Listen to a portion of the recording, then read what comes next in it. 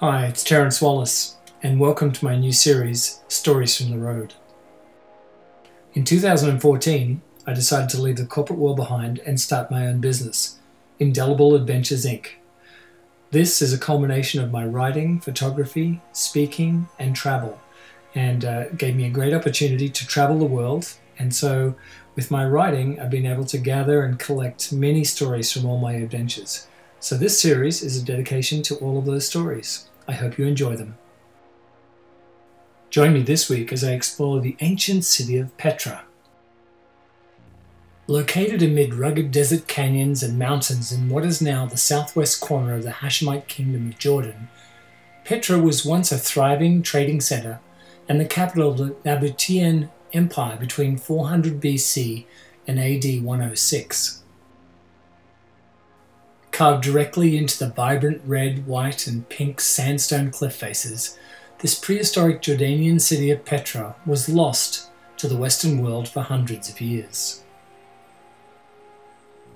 The city sat empty and in near ruin for centuries, and only in the early 1800s did a European traveller disguise himself in Bedouin costume and infiltrate the mysterious locale. In 1985, the Petra Archaeological Park was declared a UNESCO World Heritage Site, and in 2007 it was named one of the 7 wonders of the modern world. The ancient city of Petra was also featured in the Hollywood blockbuster Indiana Jones and the Last Crusade. The mysteries of the ancient world have always beckoned me like a life force, inextricably pulling me towards them. In 2017, I was fortunate enough to go to Israel for 2 weeks to watch my daughter play soccer for Canada. And in that time, I had some days where I was able to take some side trips, and one of them was Petra. Although the logistics of getting across the frontier from Israel into Jordan was a little daunting, I decided rather than to do it myself single-handedly, I'd go with an organized tour group. Yeah, I know, I'm not normally one to do that, but given the border is a little tricky to get across, I thought it was prudent on my behalf to do so. From Tel Aviv, Eilat is a 50-minute flight south and situated on the Red Sea. Our tour would then cross the border at Aqaba into Jordan, and then from there drive the 2.5 hours north into the desert of modern-day Petra. Keeping hydrated and your energy up were going to be the most important thing, especially since I was making the trek in the middle of the summer and it was extremely hot. As with all day trips, it was a very early start, having to be at the airport for 5 a.m. Fortunately, the tour was flying out of the domestic airport in Tel Aviv, and so it was only a 15-minute taxi ride from my hotel. But as usual, security was extremely thorough, although to be honest, anywhere you go in Israel and the security is super tight, which is totally understandable. Surprisingly, the first question I was asked was, even before I entered the terminal, by the security checkpoint was, "Are you carrying a weapon?" Coming from Canada, this is a little disconcerting, but wherever you are in Israel, there are soldiers and police with automatic weapons everywhere you go, and they have no issue with surrounding you and asking you lots of tough questions. Once you get past the first door, then it's on to the second security check. No one is exempt from the second security screening, by the way.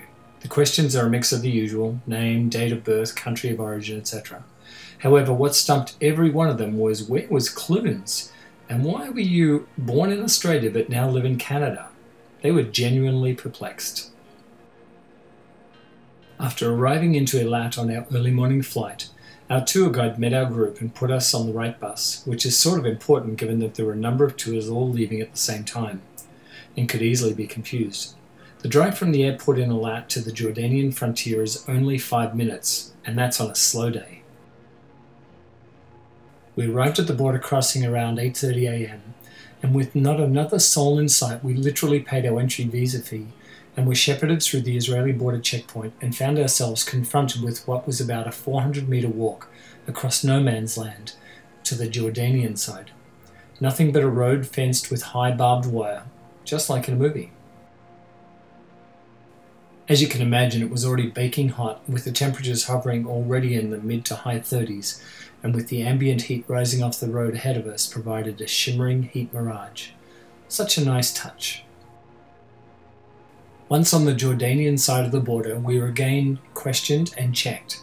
Our entry visas paid, yes, you have to pay twice, and then we were put on our bus for the drive to Petra.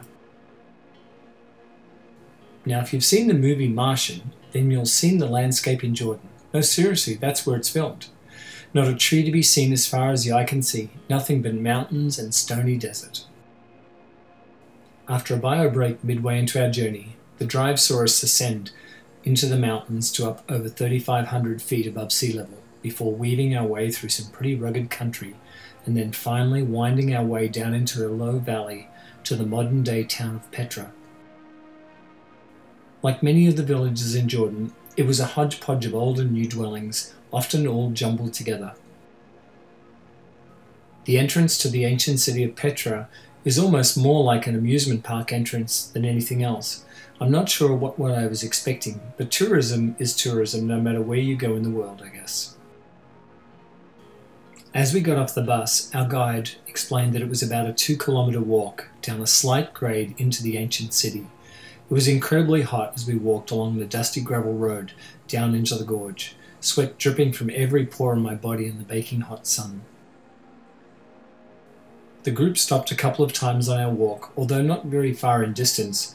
With the hot still air and the large age gap in the people on our tour, it made for a slow and often laborious hike. Although about halfway into the hike we entered a narrow gorge system that led into the ancient city finally.